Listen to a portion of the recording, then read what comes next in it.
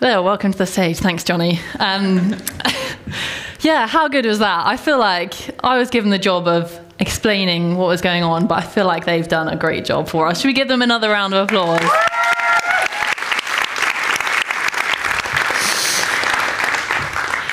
Yeah, in case you don't know who I am, my name is Lex. I'm one of the student workers here and part of the team here at Metro. So I've been working here for about 3 years, and I've been working with the students, and it is honestly one of the best jobs. So it's going to be such a pleasure to see both of those guys get baptised today. And we're going to dive into that in just a minute. The pool is over there, and I hope it's ready. But we're so excited to do that, and we're going to dive into that in just a minute. But I'm just really aware that for a bunch of you guys, actually, you're here to support Naomi and Jelena, and you're either here in the room or you're watching online, and actually, you're not someone who regularly does church. You're not a Christian. Maybe you went to church a bit when you were younger, but you're not someone who does church. And so you've come along to this school hall, and you're sitting with a bunch of people who just made a whole lot of noise with some weird lights and some songs about pouring your spirit out. And then we're going to give Naomi and Jelena a fully clothed bath. And frankly, maybe you're just a bit confused, and like, that is totally okay. When I got baptised 5 years ago, I was baptised at Metro when we were back over the road at We the Curious. And I invited all of my uni housemates along. And they all came. They're not Christians. They're not people who normally do church. And they sat in one of the back rows. And at the end of the service, one of my housemates turned to one of the others and goes, "Do you get this? Like, do you understand what is going on here?" And maybe that's the question that some of you guys are asking here today. Like, what does this mean? Like, what is going on here? What is the point of all of this? And so what I want to do really quickly before we dunk these guys is just answer that question for you, so you can feel involved in what we're doing, and so you don't feel like you've got to the end of the service and you're still feeling a bit confused. And so for Metro people, this is the stage where you can breathe a sigh of relief, because if you're that person who has brought your friend along, you're not going to be that person to have to answer all of those questions about, like, what was that weird Christian karaoke all about? Or why was that old man dancing at the end? Sorry, Philip. Yeah, you're not going to have to be the one to answer all of those questions. Or maybe you actually didn't invite your friend along today. You thought about it, but you thought, it's kind of complicated to explain. They're going to have loads of questions, and I don't want to get into that. But the bad news is, as the church, we have been, however much we try and be cool, we have been weird and confusing from day one. Right? The Bible story that we're going to read later confirms that for us, that we've been weird and confusing from day one. But the good news is that there is a really simple explanation to all of this that hopefully we're going to unpack. And we find that story on the first day of the church. As Kate said, today is Pentecost. And to some of you, that might not mean anything. But to some of you, that is the birthday of the church. That is what we're here to celebrate today. But before it was the birthday of the church, Pentecost was something that happened way before that. So Pentecost was a Jewish festival. So the Jewish people, they would celebrate these festivals throughout the year. And over the course of the year, they would have several festivals. And this one particular festival called Pentecost, they would all come to Jerusalem to gather together to celebrate Pentecost together.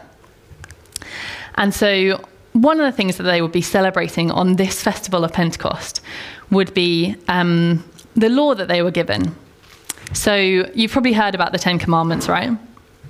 So they were given these 10 Commandments so they could have a relationship with God. And so this is one of the things that they are remembering when they gather together at Pentecost.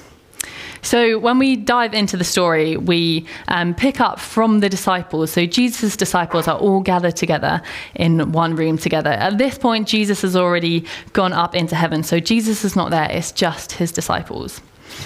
And basically, what happens to them is a little bit like what's happened to here, but it's way, way more intense. So if you think this was weird, then, right, get this.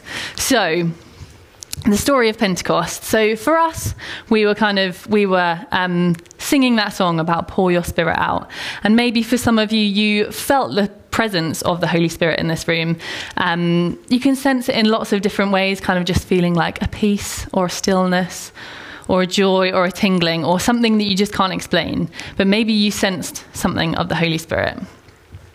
But for these disciples, right, remember, it's way more intense. So for them, the Holy Spirit being in the room sounded like the blowing of a massive violent wind, which was so loud. And then it looked like this fire coming down from heaven, and all of the tongues of fire separated and rested on the heads of the disciples. Sounds pretty unbelievable, right? But this is what the Bible documents as happening on the day of Pentecost. And then for us, we were singing these songs about all the amazing things that God's done. And we've heard Naomi and Jelena's stories of what they believe that God has done in their lives and why they think he's just so good. And so similarly for the disciples, they have a similar thing where they go about telling people of the wonders of God. Except for them, they end up talking in languages that they didn't even know they knew. In fact, they didn't know them. The people that used to follow Jesus were people like fishermen and people like tax collectors. And the Bible describes them as unschooled and ordinary men, which feels a little bit rude. But these basically, these guys are not people who are well educated and would know lots of foreign languages. But suddenly they're able to speak in all of these different tongues, and they go about declaring the wonders of God in all sorts of different languages. And so this is where we pick up the story.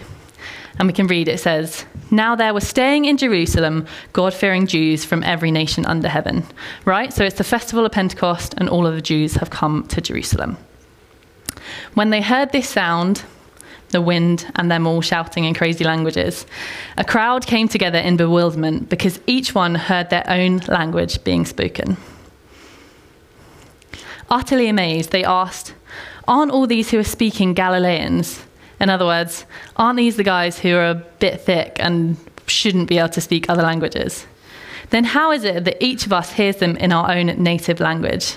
Parthians, Medes and Elamites, residents of Mesopotamia, Judea, Cappadocia, Pontus and Asia, etc., lots of other countries and lots of other places.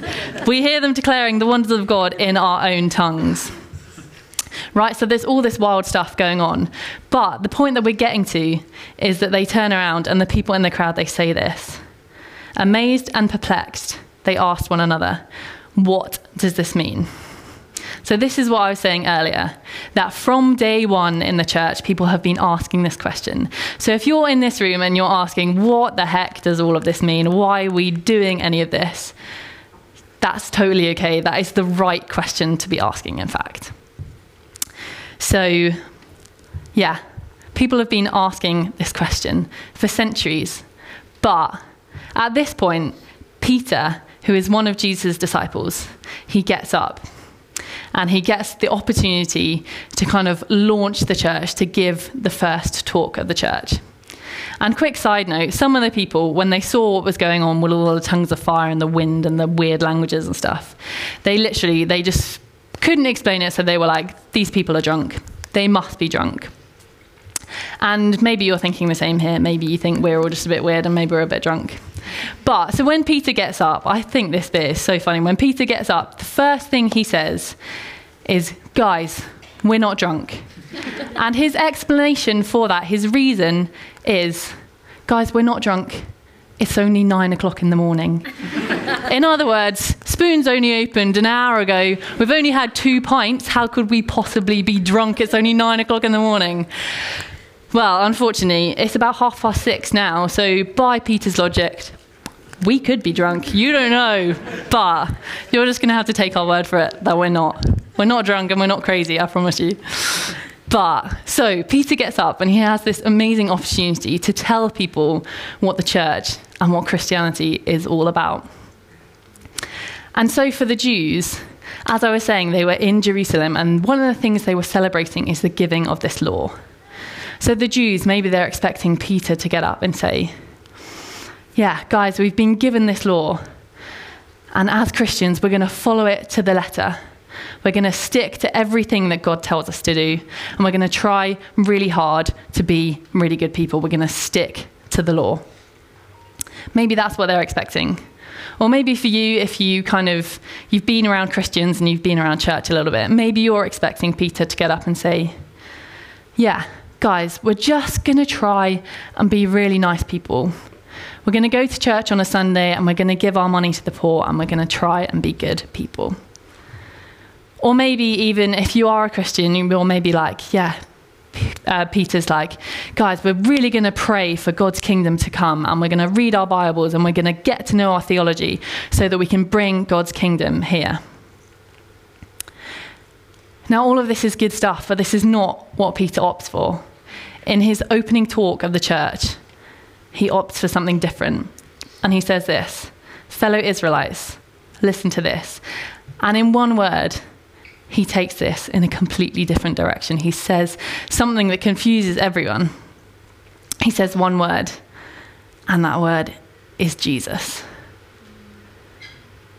Not a way of life, not something to do, not someone to be, but a person. And now that may seem obvious to you because we've all done RE in school and we all know Christianity and Jesus. We know they go together, right? But all of what I'm going to say today, none of it is going to be new information to you, I assume. But actually what I'm trying to do is trying to communicate it in a way that is going to help you understand what is going on here. But so Peter, he starts by saying Jesus. Not something to do, not something to be, but a person. And he continues like this. Jesus of Nazareth was a man accredited by God to you by miracles, wonders, and signs, which God did among you through him, as you yourselves know. This man was handed over to you by God's deliberate plan and foreknowledge, and you, with the help of wicked men, put him to death by nailing him to the cross. But God raised him from the dead, freeing him from the agony of death, because it was impossible to keep his hold on him. What Peter is saying here is Jesus was this guy who walked the earth, and he loved people. He served people. He came and cared for people. He opened the eyes of the blind. He opened the ears of the deaf. He sat with the social outcasts of society. And then he was falsely accused, and he was beaten, and he was mocked, and he was humiliated, and then he was hung up on a cross to die. But then 3 days later, he rose again from the dead. At this point, all the Jews are thinking, yeah, okay, sure, but why have you picked this one person?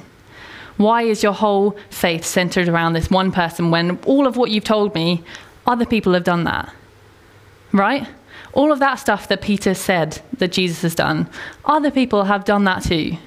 Mother Teresa gave her life to love and serve the poor. Doctors and science now can open the eyes of the blind and can let deaf ears hear. Plenty of people were crucified on a cross. In fact, 2 people were crucified either side of Jesus. And plenty of people get sentenced to death wrongly. And also, other people have risen from the dead. This one is maybe a little bit more rare. But Jesus' friend Lazarus, the Bible tells us that Lazarus was raised from the dead. And it happens. Rarely, but it happens. If you want to hear some crazy stories, my sister works for a charity in Uganda, and they have some wild stories about people being raised from the dead. So if you want to hear those, come and grab me afterwards, because they're very interesting and they involve milk. So I'll leave it there, mystery. Anyway, I've thrown myself off with the milk now. Oh dear, here we go. So these people are like, yeah, what is special about this? That makes him a good guy, sure, but what is it about him that should make us follow him and join the church and become part of Christianity? And so Peter, he goes on to explain a little bit more, but when he gets to the end of this talk, he basically has this mic drop line, and he says, "Therefore, let all Israel be assured of this. God has made this Jesus whom you crucified, both Lord and Messiah." Psh, that's his mic drop moment. Now, for some of you, that doesn't quite add up. But basically what Peter is saying here is Jesus is God. Jesus is God in human flesh. He is God. He is the Lord of all creation. He is the one who created everything that we see, all of our reality. He is the King of Kings. He is ruler over everything, and he is the one that we are subject to, the one that is sovereign over everything. And he is Messiah. He is the one that is going to come and save us. Because when we look at the world, we can see that it's a little bit broken, right? And we need someone to come and save it. And so all of the Jewish scriptures have been pointing forward to say there is someone coming who's going to come and redeem this broken world. And Peter's saying, that person is Jesus.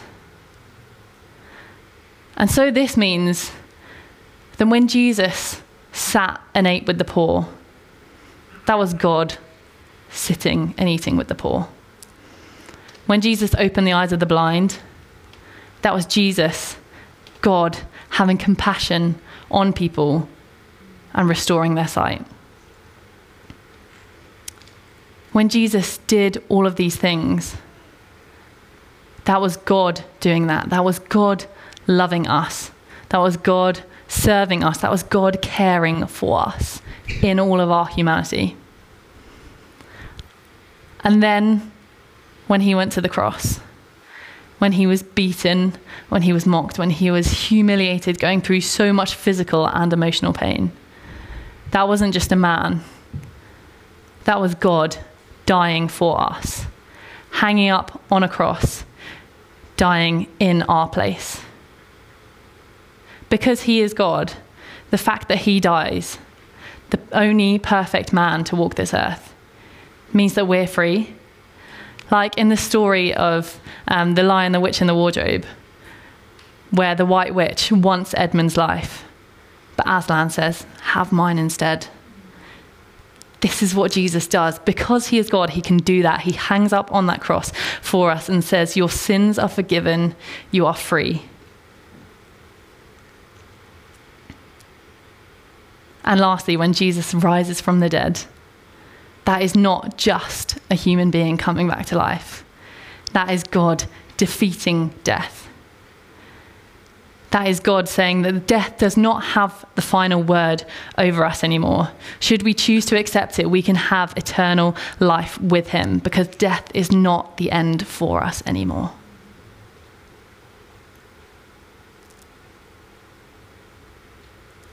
And that essentially is what Christianity is all about. The fact that actually before the church was even started, Jesus did all of this for us. He gave his life. He came down to earth as a human being, gave his life on a cross so that we could be free and we could be in right relationship with God.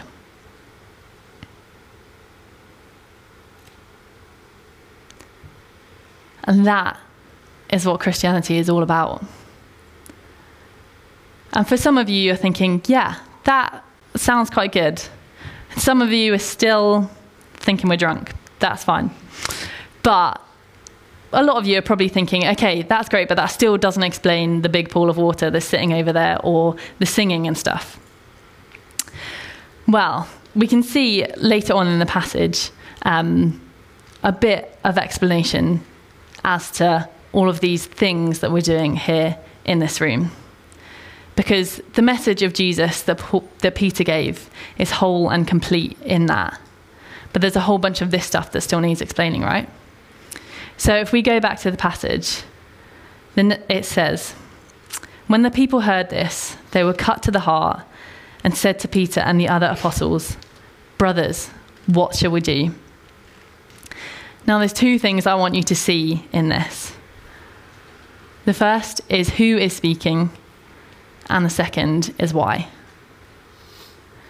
This is the people who have listened to Peter speaking, right? And they're asking, what can they do to respond to this? This isn't Peter saying, therefore you need to do this, and therefore you need to do this.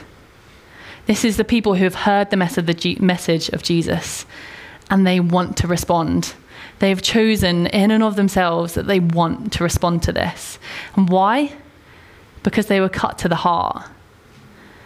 Because this is a heart motivated, self-made choice. They want to do something about it. Because that's what we do as humans. We have this heart, and the ones we have in our bodies, blood flows in and blood flows out. And it's exactly the same with like our emotional heart. When something floods into it, we have to flood out somehow, right? And so it's a little bit like marriage. So if you know me, you know that I'm getting married in 5 weeks' time. Thank you. That is the correct response. The incorrect response is when I was doing this for my fiance, I was practicing in front of him and I got to this bit and I said, and I'm getting married in 5 weeks' time. And he goes, yeah, you are. Pow, pow, pow, pow. And that, ladies and gentlemen, is the incorrect response. So I'm glad none of you did that. But I'm getting married in 5 weeks' time, and it's not because anyone's making me. You might think that from his response. No one is making me. I want to do it because I love Alan. Oh. Don't worry, I'm not going to get all wedding speechy on you. I'm going to save that for 5 weeks' time. But when you fall in love with someone, you have to respond to that in some way. And so our natural reaction as humans when we fall in love with someone is to do something about that. And for a lot of us, that looks like getting married. But for these people, they ask the question of what should we do, because they don't know what it looks like. What is the response for when you fall in love with a man, but who is also God? Like, what is the correct response to that? I don't know. So they ask Peter, and Peter says this: repent and be baptized. And so I'm going to zip through this bit really quickly because I know you guys want to get to the dunking. But basically, this is what Naomi and Jelena are doing today. They are repenting and being baptized. And so the repent bit, that's a bit of a dirty Christian word, right? We don't really like to hear that word because it's a word that's been used to shame people a lot in the past. But basically what it means is just to change direction or to change your purpose. And the baptizing is what we're going to do for those guys in a minute. That is a laying down of your life to get something better. And that's exactly what I'm going to do when I get married. Actually, I'm going to change my whole life. I'm moving to a different area of Bristol in a new house. I have to live with a boy. And yeah, I'm going to change my whole life, the way I do my finances. And actually, for my marriage to work, a lot of what I'm going to have to do is to lay down my own preferences and to lay down my own desires. But I'm more than happy to do that, because if that means I get to spend the rest of my life with Alan, then I'm happy to do that. And so that is what these guys are saying today. It might seem a bit of a stretch for you guys if you haven't been around church before and you don't know the person of Jesus, to say, I'm going to lay down my life for this other person. But that is what these guys are doing. When they go into the water, when we lay them down into that water, that is them saying, I'm dying to my old way of life. I'm laying down my old way of life and I want to change the way I'm living. And when they come up, they're saying, I'm rising up to a new way of life where I'm going to live with Jesus, where I'm going to follow him, where I'm going to do life with him for every day for the rest of my life. So we're going to do that in just a second. But for some of you guys, maybe you're not quite at that stage, but actually you feel like maybe there's something in you that wants to respond to this. And there's several different stages. As I said, we're all going to be in different places with this. But maybe if you're someone, this is the first time you've come along, but you feel like there's something being stirred up in you. Actually, if that's you, I encourage you to look into this person of Jesus, to find out for yourself who he is. You can come back next week. We're going to be here again, talking about Jesus again. That's what we do every Sunday. But you can come back and you can find out for yourself what it means that this guy died on a cross for you. Or maybe if you're part of Metro and you haven't been baptized yet, I really encourage you to think about that, to say, am I willing to change my life, to lay down my preferences, to get all of what God has for me? Or maybe you have been baptized and you're part of Metro. Maybe for you it's just thinking about, actually, is the reason that I do all of this stuff a heart-motivated self-choice to find Jesus? Or have I slipped into religion? Because we all do that. We all do that from time to time. We're human. But am I choosing this because of Jesus? And am I sharing this good, simple message of Jesus with my friends? So I'm just going to pray for us really quickly, and then we're going to gather over there and we're going to dunk those guys. Yeah, God, thank you that you gave us the amazing gift of Jesus.